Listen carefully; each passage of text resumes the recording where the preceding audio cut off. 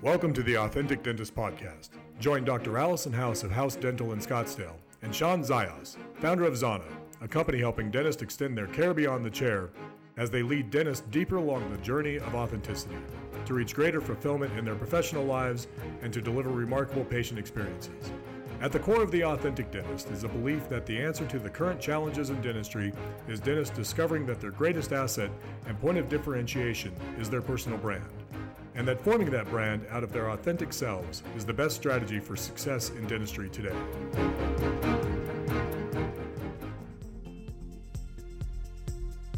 So this podcast is brought to you by Zana, and Zana makes electric toothbrushes, but it's more than that. They have a program that'll grow your practice with their electric toothbrushes. Hey guys, this is Shawn and Allison with the Authentic Dentist Podcast, and we're going to bring to you guys today an honest conversation about what we're going through, as real and authentic as we can. So let us dive right in. I've had a difficult Thanksgiving, and actually, we're kind of late on the podcast because of it. I had my nephew died in a tragic car accident over Thanksgiving. And we all deal with tragedy and challenges in our lives, but we still have to be doctors. And then I'm struggling with how to be authentic and still be professional. It's been a strange couple of weeks. So this podcast, I feel like it's even a little different than some of our other ones where, Allison and I normally have a pretty good outline and we have some kind of points that are really clear that we know we want to help and share with you guys.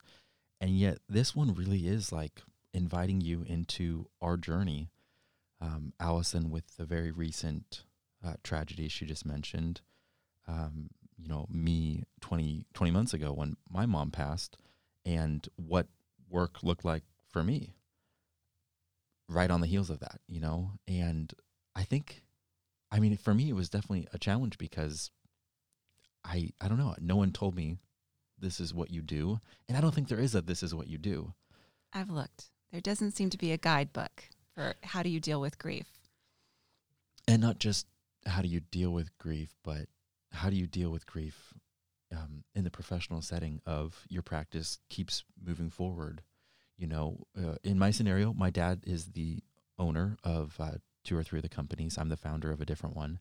And since my mom is his wife, I knew acutely the pain that he was going to go through was going to be so intense that for some, I personally just decided to kind of almost numb out and try to be there for the people in my life that I knew were going to be in pain from it. So again, we were talking was it wrong? Was it right? I don't know.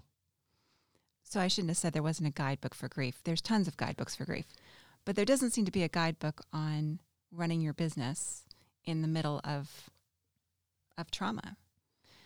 And yeah. So what did you do? Here it is. This news happens and you find out about it on Thanksgiving. Your practice is then open when next? So we were open on Monday, and I went back to work on Monday, even though people kept wondering, maybe I should stay home for a week. People like your team kind of wondering? Or a even lot family? Of people asked me that knew the situation. Okay. And maybe I should back up a minute. When I call him my nephew, but he wasn't actually my nephew. He was my husband's second cousin. But he came and lived with us for the last year, and he spent a lot of summers with us before that. We spent quarantine together. We got him graduated from high school.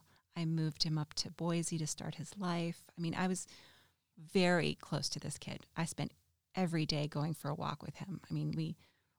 I was very close to him. So to have him die has been, I won't say losing a kid, but it's close. It's the closest I hope I ever come. Because it's you practically adopted him into your life for 18 months where you loved him as your own. We did. He was a great kid, and he just had not been given a great start in life. And so we wanted to give that to him. But yeah, he'd been at my house since he was 9 years old during the summer. I mean, he was definitely part of our lives. It wasn't like he lived in a different city or anything. He was part of our lives. I went back to work on Monday and saw patients all day, just like you were talking about, sort of numb. And I didn't really know how to answer the questions, how was your Thanksgiving? Because this is the authentic dentist. I'm supposed to be authentic. And yet it really didn't seem appropriate to say, oh, well, it was terrible, because it wasn't really like they were asking me that. It was a greeting, kind of. So the whole week, people would say, so how was your Thanksgiving? And I would say, it was fine. How was yours? And we just move on, which doesn't feel totally authentic, but I think it was the best way to deal with it then. Well, but that's the tension. It's like, okay, depending on this patient, if they didn't know already that you, I don't know, if they didn't know enough about your personal life, let's say to ask about something going on, like, does it really make sense to take them to such a depth of intimacy, of pain, of sorrow, and of transparency? Like, is that professional in that context, even if it looks like it's authentic? And my decision for me was that no. That at that moment I needed to be a doctor, and that was how I was going to react. However, I did call my team on Sunday before we went in and told them, because I didn't want them to walk in on Monday morning to all of this. I didn't want to drop a bomb on everybody Monday morning right before we had patients coming in. So when did you post publicly? Maybe it's Tuesday or Wednesday, when I felt like, okay, I do not want to keep telling people this. Wait, so your Facebook post was that far removed from Thanksgiving? Yes. Oh, wow. Okay. Okay, so that's why your team would not have found out because of a Facebook post. No, I don't think so. And we're not friends on Facebook anyway. Because, you have to keep some level of professionalism. Yeah. But so I did. I called them on Sunday and told them what had happened. I told them that I was coming in Monday. We were going to work the week. And I also called some reinforcement. I called on my mother-in-law to come and answer phones, because I just felt like I would be able to treat patients and do nothing else. And my team was very helpful and understanding, and they've been wonderful. Yeah, I think part of being authentic is not I'm telling everybody about it. It's who do I need to tell? And you walked it out very authentically with those that needed to know. Like your team, I think it would have been very strange had you tried to show up on Monday and not let people know what was going on. And all of a sudden they're like, well, Allison seems a little closed, maybe. It seems like we can't read her. We don't understand what's going on. Because for someone that is as honest and open as you, I think that would have been sending some like confusing signals, don't you think? And I've learned this the hard way, that you never want to walk into a business situation and drop a bomb like, this has just happened to me and I can't function. You need to give some people a little time to process. So what did you do? I mean, your mom passed. Did you just go to work the next day? Oh, man. I don't even remember the time. Oh, yeah, it was on a Friday. It was a Friday morning, like at 12:40 or something like that. So we had, we did not go to work during her like final days when it was home hospice, because it was very clear, this is your time with your mom. This is the boss's time with his wife. We don't know what's going on, but it's a medical emergency. And yeah. So then we had Friday, we had Saturday, we had Sunday. And I'm pretty sure I went back to work Monday. Yeah. And my team knew. Did you tell your team? Did someone else tell your team? That's a great point. I don't remember. I just know I had no idea when my dad would be in the office again. And I was fine with that. It's like, there's a chance he may not return to work, and I don't know when that's going to happen. So I just knew, my mom, when she was able to, even just 2 months prior, was also like doing HR. So that had fallen a little bit onto me, but not fully. Like maybe even just 2 weeks before she passed, she'd been like sending me like, you know, emails like, oh, make sure you do payroll this Friday or something like that. So she was still trying to be engaged with it. So yeah, I just knew things were going to be different. I didn't know how they'd be different, but I just showed up to work, and I think the routine helped me.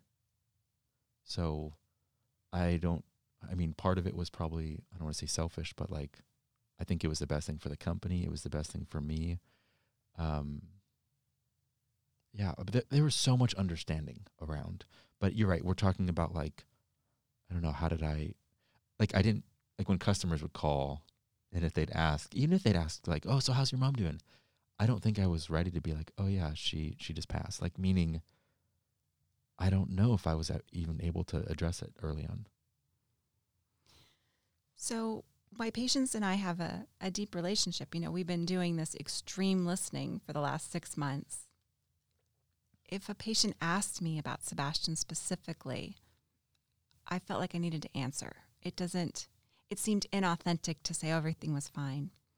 Now, how I did that sort of depended on what was happening. You know, if they asked me at the beginning of the appointment when I'm about to give them a shot, I didn't feel like I could emotionally handle that. And so I would say, oh, everything's fine.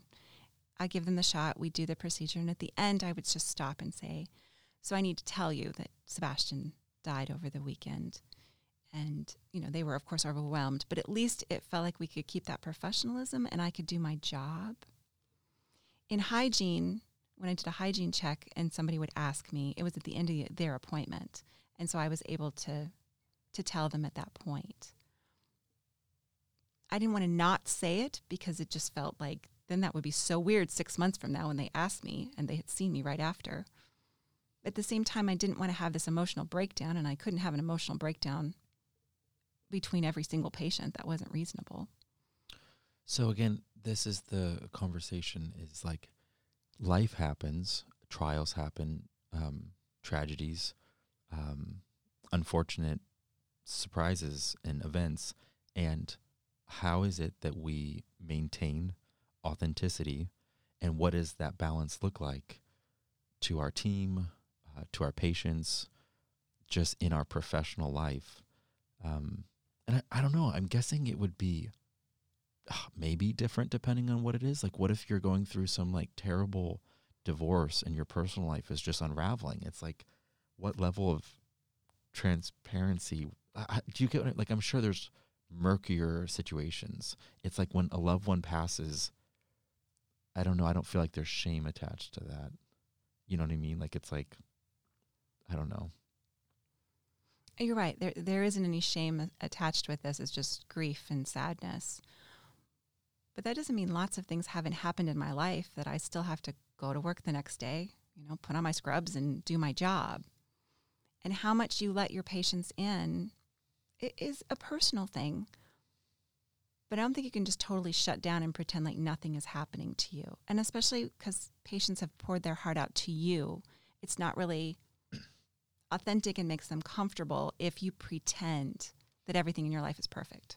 Well, I was just thinking, like, since we are both talking about grief, there's something, I don't know, I don't think there's a stigma attached to, like, I don't know, this is outside of my control. Nobody wants someone to die. It happened, and now you're doing your best. I was doing my best to try to walk through it. But I'm saying, like, what if it was something like, I'm going through bankruptcy, or the practice isn't doing, like, I'm just saying, I'm sure there's some challenges and trials that maybe would be a lot more difficult. Like, it wouldn't be as clear cut. Like, how do I maintain authenticity when I'm trying to, like, still lead my team, but not mislead them to think that I might have to shut down in 2 months? Like, I mean, I know that's a totally like curveball, but I'm just curious. Like, I bet there's other challenges and trials that it might be even like murkier as to how to proceed. I don't often talk about it, but I was assaulted about 11 years ago at a continuing education. And I came home, you know, we went through the whole rape kit, and I went back to work on Monday because that's what I did. And that was something that, you know, you're not allowed to talk about. And I certainly couldn't talk about it even with my team. I really had trouble talking about it with my family. But the mistake I made is I didn't talk about it with anybody. You know, I had done the police and all of that piece, but then I just shut it down and didn't talk about it. And that was a mistake because 3 months later, I just completely fell apart. So I think you have to be real and find some place you can speak to people and get the therapy and the support that you need. But in those sorts of situations, perhaps you can't really share with patients. It's not appropriate. They don't want to know that about you. And it's probably inappropriate to share it with your team, although at 3 months out, I finally had to tell my team because they were like, what the hell is wrong with you? So I finally did talk to my team about it. And, you know, then there was an opportunity for healing. And they understood, like, she's been very weird. They had an understanding why I was weird. And I got through it. So I think there's a balance between keeping that professionalism and then finding some place to have that outlet. Because you can't just shut down. It doesn't work to just shut down and pretend that everything's fine.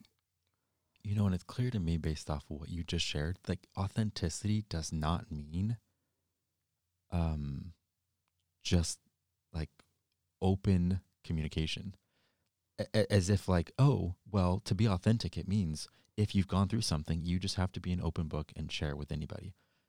And it's like, no. And I'm glad, like you said, I think if you maybe had been more authentic at that time, saying, I need to share with somebody. I need to, whether it's professional help, whatever it is.